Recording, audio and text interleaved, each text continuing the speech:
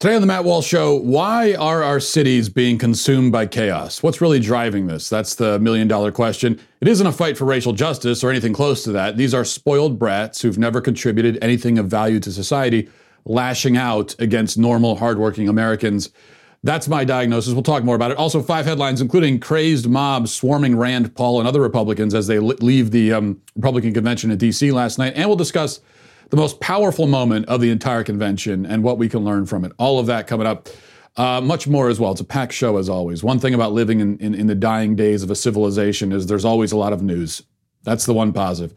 So let's start here. Last night, as the RNC convention concluded, rioters and protesters again descended on D.C. and they comported themselves about how you might expect them to. Here's a quick taste of the action.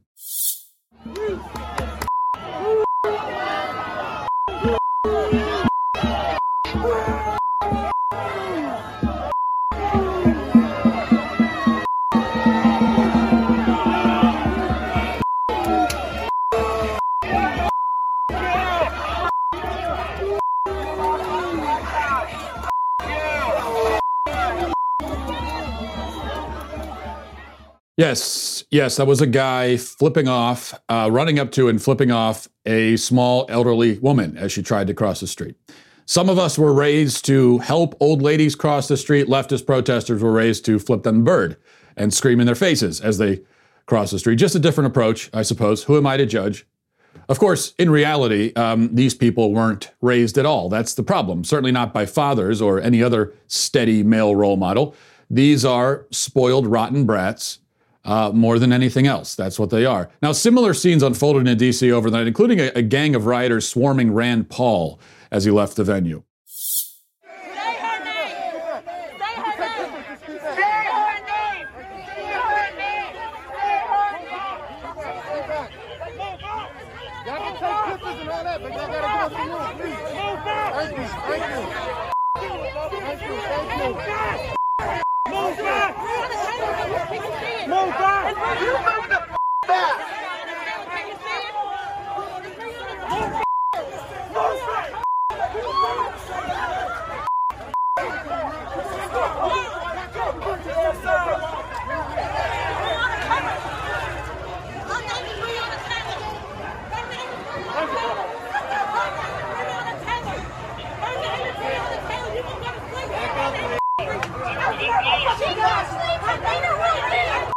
What's up, bro? So you notice how the senator stops in the middle of the mayhem to make sure that the police officer is okay. That's because Senator Paul, whatever you think of his policies and politics, is an honorable and decent man. This provides a stark contrast with the crowd surrounding him, where there is no honor or decency to be found anywhere at all. So the question again is raised, the enduring question: what the hell is going on? Why is this happening? Why are these lunatics acting like this all the time, everywhere? And that question is one that there are many answers to it, and one that anthropologists and historians of the future will be studying and debating as they sift through the ashes of our civilization, trying to figure out what destroyed it. What I'd like to do now is suggest one answer, or at least part of an answer, at least. And I still think that the most revealing thing we've seen of all the video, of all the footage, of these people destroying and burning and assaulting and killing, the thing that best captured it all was the BLM activist in Chicago justifying the looting by calling it reparations. But there was something else she said that got even closer to the heart of the issue, I think. I played this clip probably 3 times on the show already. I'm going to play it again. I'm going to keep playing it because I think it's that important. Let's play it one more time here. I don't care if somebody decides to loot a Gucci or a Macy's or a Nike, because that makes sure that that person eats. That makes sure that that person has clothes. That makes sure that that person can make some kind of money because this city obviously doesn't care about them. Not only that, that's reparations. That is reparations. Anything they want to take it, because these businesses have insurance. They're going to get their money back. My people aren't getting anything. These businesses have insurance, she assures us. We're entitled to take what we want. These businesses will be fine. Now, let's check in with a business owner, an actual business owner, to see how they feel about it. This is from the riots in Kenosha. First, you'll see an older woman surveying the wreckage after the business that she ran with her husband for decades was looted and burned. And then you see her son talking about how devastating this is to his family. Watch.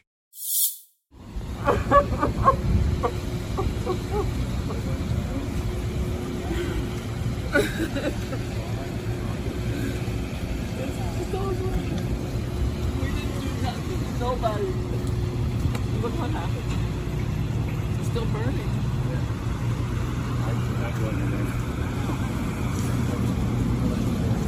It's not justifiable.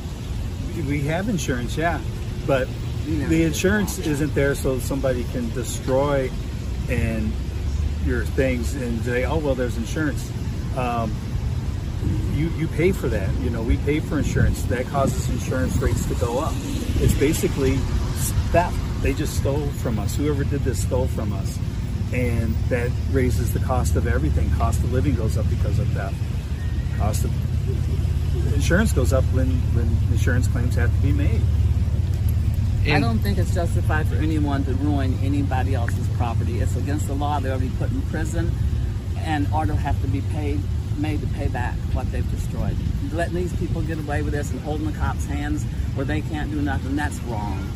The cops need to be able to do their job. And you're not doing this isn't going to help your cause. In other words, no, you can't just use your insurance and make everything go back to normal.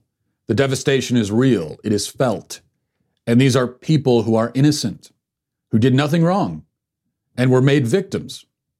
The man you saw there and his parents, these are just one of the thousands and thousands and thousands of innocent victims over the past 3 months. Business owners, homeowners, everything in their lives taken from them. Sometimes life itself taken from them. As was the case with David Dorn. We'll talk about that later on. But the reason I play that clip of the BLM woman in Chicago talking about insurance, this is a very common theme. Rioters and looters across the country have been using this line for weeks. Oh, they have insurance. These people have no idea how insurance works or what it even is. The reason I play it is that it shows that the rioters, they simply don't understand why business owners would be distressed to see their whole life's work go up in flames. They cannot wrap their puny minds around it.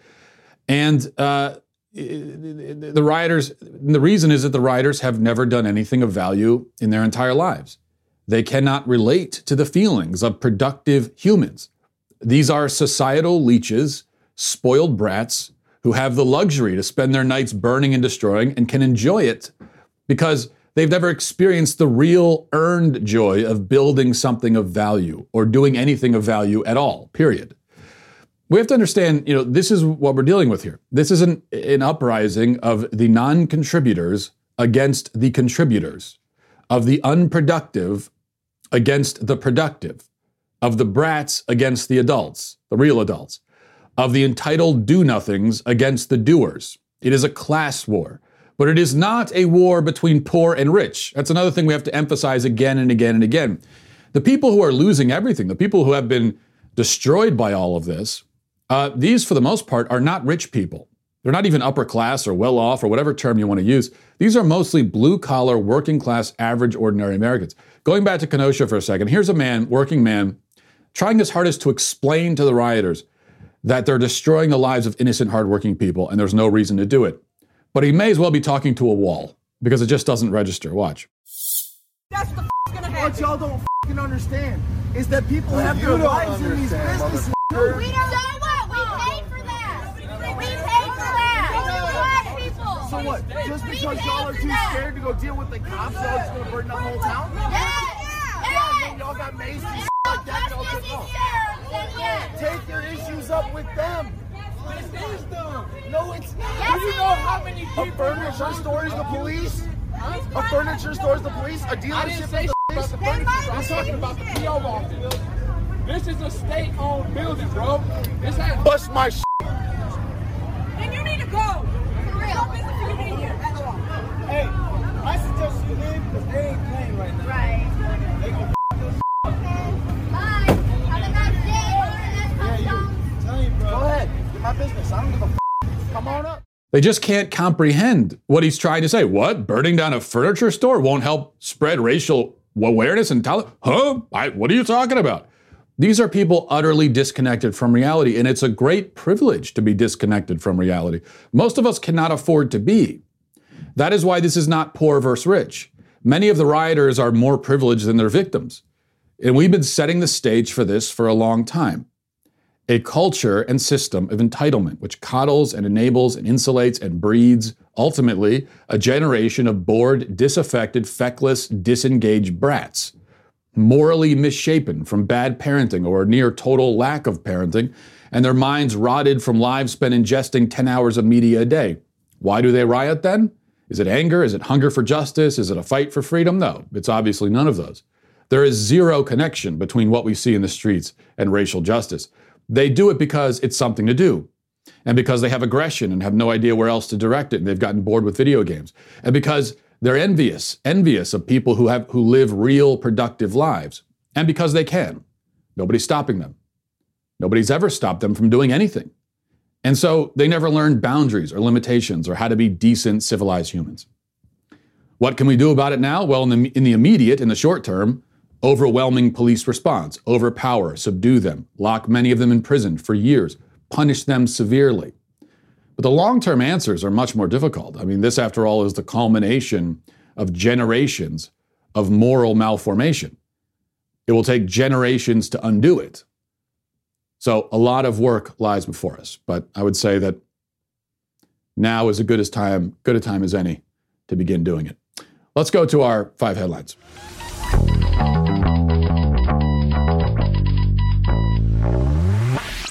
Well, as we'll talk about here in a second, the RNC has come to a close, and so begins the final phase of the 2020 election. Presidential hopeful Joe Biden head-to-head against incumbent Donald Trump.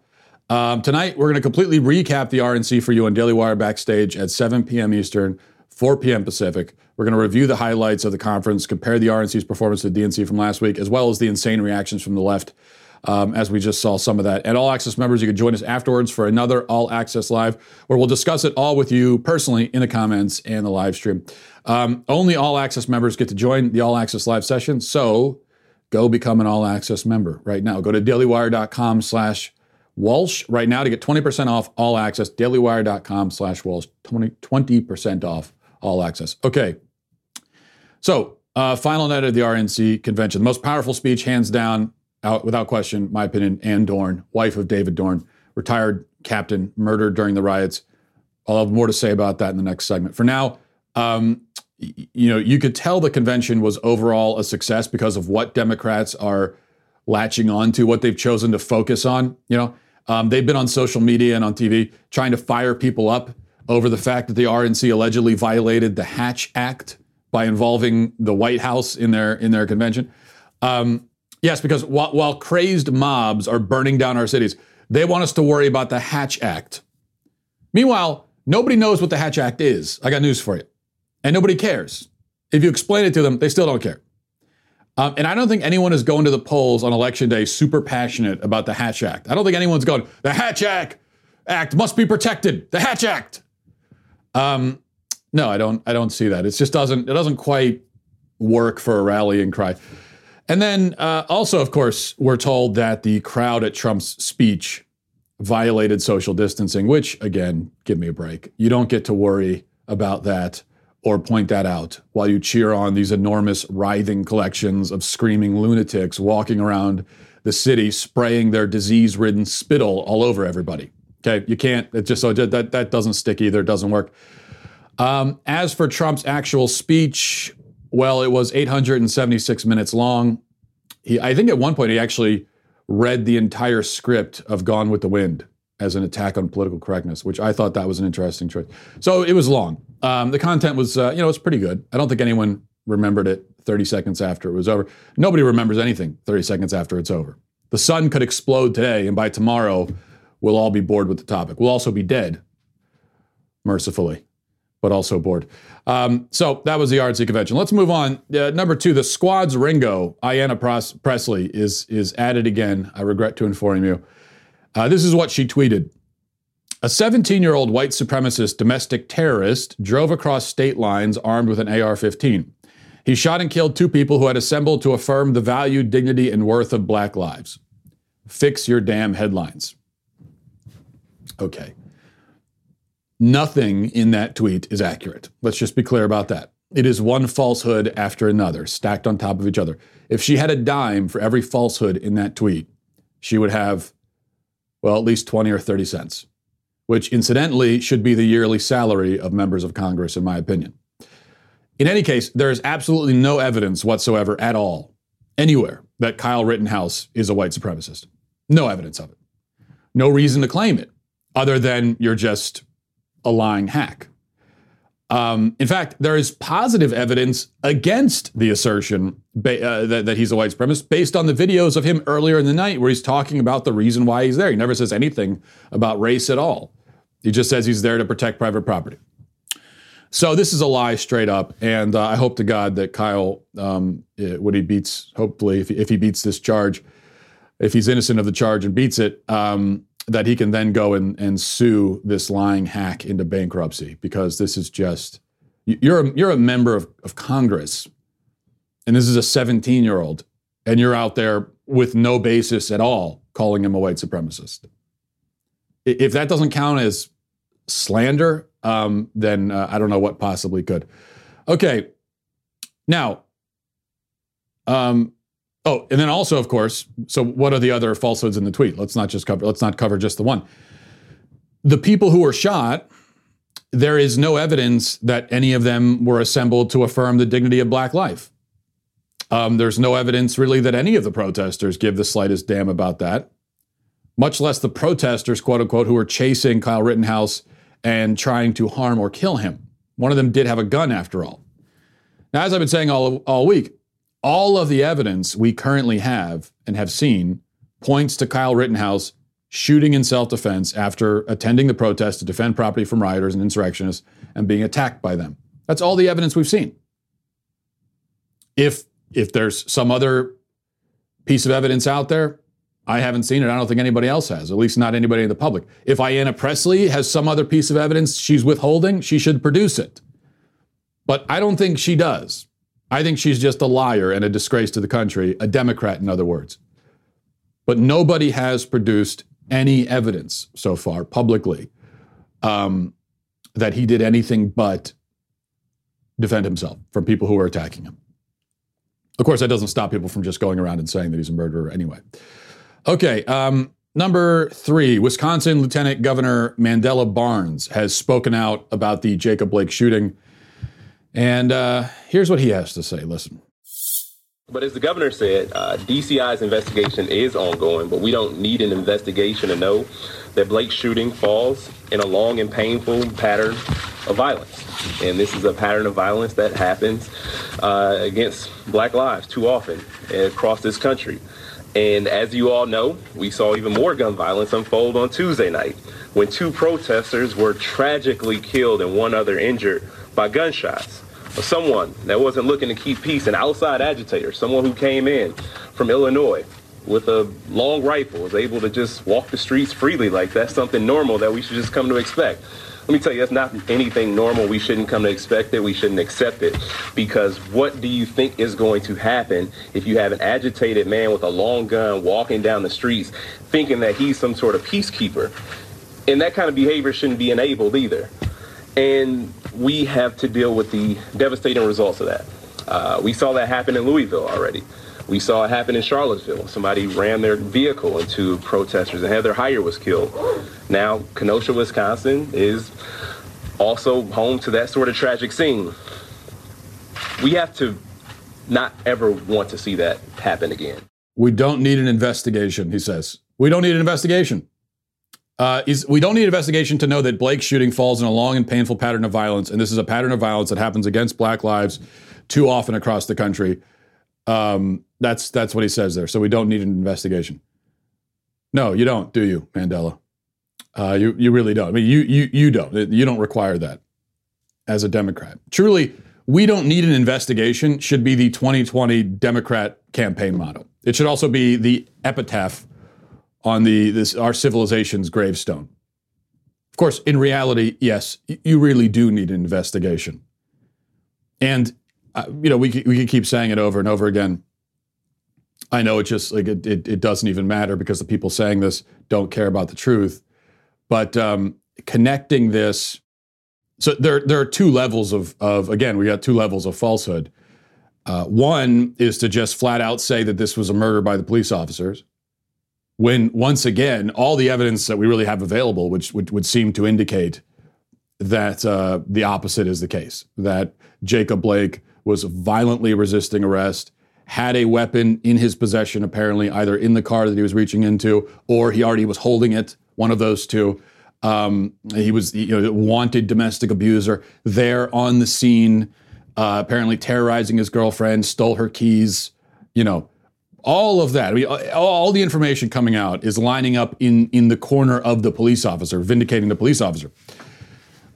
So there's that. But then also, whatever you think about the shooting, there's just no reason at all to think that this has anything to do with race. Of course, we automatically connect it to that, but there's nothing. No one has presented a shred of evidence for that. Yet the lieutenant governor is ready to say, but he doesn't matter. He does the investigation, racist, murderer, first-degree murder, hate crime, federal prison. He's ready to say that right away.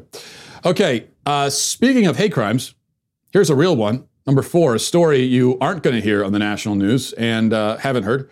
But the report is from 9 News, the NBC affiliate in Aurora, Colorado. It says, Aurora police arrested a man suspected of stabbing another man after yelling Black Lives Matter Tuesday evening near East Alameda Avenue and South Sable Boulevard. Steve Sinclair, 30, now faces potential first-degree murder and hate crime charges, documents show.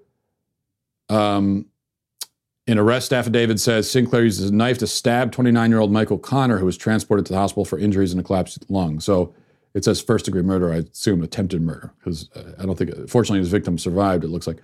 Connor, a white male, told police at the hospital that Sinclair, a black male, shouted Black Lives Matter prior to stabbing him, according to the report. It's unclear from the report what may have led up to the incident, but police say that witnesses saw Sinclair walk up to Connor and said, I'm going to kill you and your dog. One witness said Connor tried to run away and defended himself with a stick. And then officers on the scene showed up. One officer wrote that Sinclair had his hands up when the officers came and said, I stabbed him, I'm a psychopath. Accurate assessment, it seems.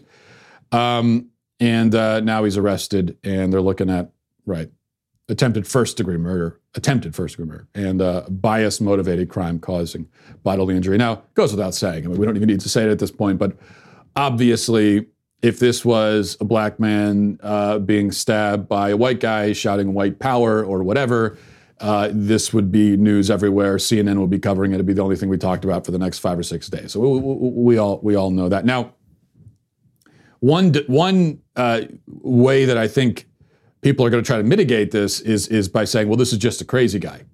He says, I stabbed him, I'm a psychopath. Right, so this is just an insane person, and it's got nothing to do with Black Lives Matter or hate crime or whatever. And the thing is, as I have said many times, in an ideal scenario, we wouldn't have the hate crime designation at all, precisely for this reason, because it's okay. He stabbed the guy; he's an innocent guy. He leaps out and stabs him, tries to kill him. That's attempted first-degree murder. Does it really even matter? In a vacuum, considered on its own, does it really even matter if it motivated by hate or motivated by, he just felt like stabbing someone? Who cares? Either way, he tried to stab. It should be the exact same penalty. When you try to get inside someone's head and heart and figure out what emotions led them to this, it just seems like an absurd sort of thing to even attempt in the first place. But since we have the hate crime, we shouldn't have it. But since we have this category, then you have to try to apply it equally. And obviously this falls right into the hate crime category. But in any case, he's a crazy guy. Maybe he was. Okay, well, see, what do you think's going to happen if you've got crazy people out there and you're telling them all of these wild, fantastical stories about systemic racism and how, cops and white people are out just hunting black people, gunning them down in the street? It's false. It's not true. What do you think's going to happen when you tell a lie like that to a violent, crazy person? As we've seen, there are a lot of people who are not clinically insane, and we see how they react to it. So if this was a crazy guy, by no means is Black Lives Matter absolved. In fact, they are implicated even more for driving, for helping to motivate and drive this. Okay, 5 from WRAL in North Carolina. It says a man was driving his Tesla on autopilot mode early Wednesday when he nearly missed hitting a Nash County deputy standing outside his cruiser. Devander Goli, a doctor, was in the Tesla watching a movie on his cell phone while his car drove itself. The Tesla, apparently not though, because the Tesla collided with the deputy's car first, which then pushed into the state highway patrol car from the impact. Fortunately, it seems like nobody was seriously hurt. Goli works at Halifax Regional Medical Center, was driving back to Raleigh when the accident occurred. He was charged with a move over violation and viewing a television device while driving. I had no idea that was against the law. I'll keep that in mind for the future. The Tesla is marketed as having full self-driving capabilities and is created using artificial intelligence technology. But here's the part. This is what we get to. This is the headline. Tesla's website says that autopilot still requires attention from the driver. The website says current autopilot features require active driver supervision and do not make the vehicle autonomous. So what the hell is the point of that then? It's autopilot, but I still have to sit there and watch what's happening. Literally the only point of autopilot is so that you can watch YouTube while driving. I don't see any other reason to have it. And if you can't do that, then it's worthless. I could invent my own autopilot. I just put a cinder block on the gas pedal and it'll just go forward by itself. Well, I mean, I still have to be there to drive it, apparently. Look at the technology. Why does it seem like all the futuristic technology, this is my point, all this futuristic technology that we have never seems to live up to the hype? You hear, self-driving car, and it turns out you still need to drive it, so it's not self-driving. You hear there's a new robot, and you see a video. There's some Honda or whatever unveiled a new robot, and you're really excited about it. And then you turn on the video, and it's just a hunk of metal that waddles around and bangs into walls. You hear they're launching someone into space, and you think, oh, maybe they're going to Pluto. No, they're just going to the space station, which is 5 or 6 feet in the air, according to science. Nothing ever lives up to the hype. And of course, as I say that, while I sit here at my desk, there is the internet, which grants me access to the accumulated knowledge of mankind and can instantly give me any information I want. But who cares about that? Can't even shoot laser beams or anything. Let's do a bonus story. I did want to play this for you because I thought this was an important political story. A man in blackface attended the DC protests last night for unclear reasons, but it didn't go well for him, surprisingly. Watch. You don't calm down. Get off. Straight to hell. Get out of here. Straight to hell. Blackface.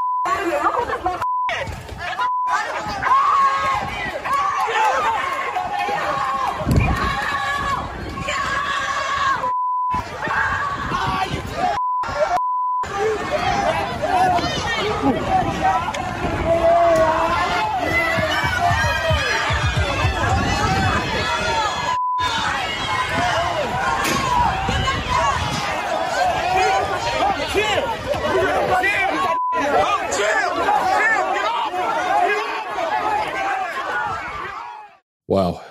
All I could say is that the man who assaulted Governor Northam must face severe consequences. We cannot attack our elected leaders like that. That was the Northam joke. I had to throw it in there. All right, let's get to our daily cancellation. Okay, I don't have a daily cancellation today. If you'll forgive me, I did lie just there. The cancellation is canceled just for today. And I am no doubt canceled for canceling it. I understand that. But the reason is that I want to carve out some time for some positive recognition for a change of someone who really deserves it. And there's a larger point I want to make as well. But we'll start with, as mentioned before, Ann Dorn, the wife of Captain David Dorn, who was the retired police captain gunned down by rioters. The entire speech that she gave at the RNC convention last night is 5 minutes, well worth your time to watch. I would highly recommend that you go to YouTube or Twitter or wherever and find the video and watch the whole thing.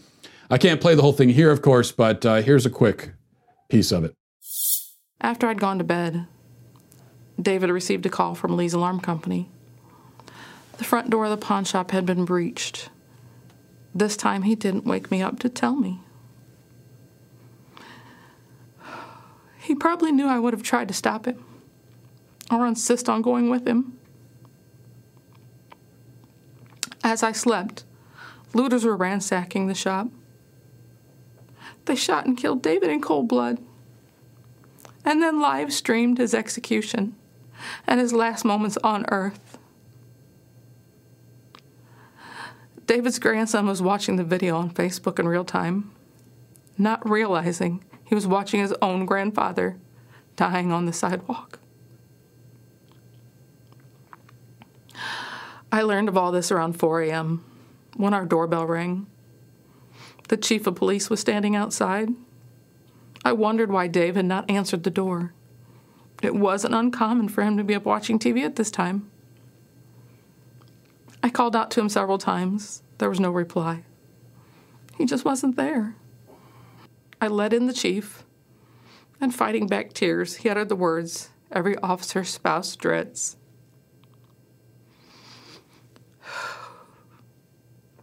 I relive that horror in my mind every single day. So that's powerful, gut-wrenching, horrific, also inspiring. Inspiring because of the courage it took for her to stand there and tell that story. If you can only imagine, having to tell that story about your spouse. And inspiring because of the courage and decency of her husband. Now, before Ann recounts the murder itself, she explains that her husband, David, was the kind of guy who made friends everywhere he went. He befriended years ago a child whose family had been murdered. And eventually the child named Lee grew up, opened a pawn shop, and he asked David to help him with security for the pawn shop. And this is something that David did just to help a friend. He would get up in the middle of the night, go check on things whenever the alarm went off. And really think about that. It seems like a small thing perhaps, but think about doing this, being on call as security when you're retired, even going out in the middle of the night, just out of the kindness of your heart, as a gesture of friendship. You really know everything you need to know about David Dorn based solely on that one detail of his life. This is a thoroughly decent man. His death was an outrage, a tragedy, an injustice. Yes, it is also an injustice committed first by the piece of trash who pulled the trigger, but also by the state and local elected officials who refused to do their job and maintain law and order. His blood is on their hands too, without a doubt. But here's the startling fact. A great many people in this country do not really feel outraged by David Dorn's death. They don't consider it an injustice worthy of protest or even moderate attention. It's not an exaggeration to say that the only deaths that enrage some people in this country are the deaths of violent criminals who resist arrest. It's difficult to fathom such a mentality if you're a mentally healthy person, but that is the mentality of many people. And there are consequences to that. As humans, we become what we aspire to. We emulate our heroes. We follow in the footsteps of our leaders. We are inspired and motivated by our martyrs, whichever martyrs we choose to raise up and honor, and every culture has martyrs. So what happens to our society then when we tear down the statues of our historical heroes and we choose to ignore modern day heroes and martyrs like David Dorn, and instead we choose to honor men like George Floyd and Jacob Blake? Floyd was a violent criminal and drug addict who forced his way into a woman's home, put a gun to her stomach. Jacob Blake was an accused domestic and sexual abuser, apparently terrorizing his girlfriend when the cops arrived. These are the men we elevate? Well, one thing is for sure, we could say absolutely. The Me Too era is officially over then. It's been over for a while, but now it's officially over. We cannot still be in the Me Too era while making martyrs out of violent abusers of women. Now, it's true that just because someone was a bad guy, that doesn't automatically make their death or injury at the hands of police justified. The justification or lack of justification for that comes from their behavior and choices in the moment when police try to arrest them. So what do they do then? That's what matters. And whatever else you think about these cases, there's no doubt that both Floyd and Blake made monumentally horrible choices in those moments. But if you think someone's death was wrong or unjust, you can make the case for that without making martyrs and heroes out of them, without acting as though whatever happened to them is one of the great tragedies of American history, without explicitly or implicitly elevating them over men like David Dorn. It's one thing to say, I think the police did the wrong thing in this case. It's another thing to paint a mural of a career criminal and a violent abuser, or go around claiming that he was a family man and pillar of the community. When you take the latter route, you turn them into role models. And that matters. That really has an impact. That does something. And it isn't good. This is not something that we do in a vacuum. There are consequences here. When you walk around the city and you see murals of George Floyd, again, a violent criminal, not a good man by any reasonable definition, that is honoring him. That is not speaking out against a supposed injustice or simply protesting something that the police did. That is honoring the man. And when we honor men like that, what happens? You get a lot more men like that. And a lot fewer men like David Dorn. Those are the consequences. But that's why I would recommend that you watch that, and you know, as much as possible, if we can focus on you know, I think we need to elevate positive examples as much as we can to counterbalance all of this craziness. So we'll leave it there for today. Thanks for watching, everybody. Thanks for listening. Have a great weekend. Godspeed.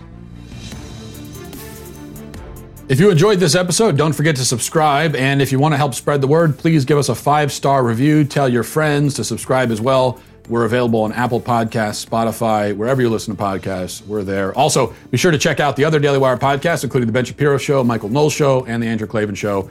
Thanks for listening. The Matt Walsh Show is produced by Sean Hampton, executive producer Jeremy Boring. Our supervising producers are Mathis Glover and Robert Sterling. Our technical producer is Austin Stevens, edited by Danny D'Amico, and our audio is mixed by Robin Fenderson. The Matt Walsh Show is a Daily Wire production, copyright Daily Wire 2020. If you prefer facts over feelings, aren't offended by the brutal truth, and you can still laugh at the insanity filling our national news cycle, well, tune in to The Ben Shapiro Show. We'll get a whole lot of that and much more. See you there.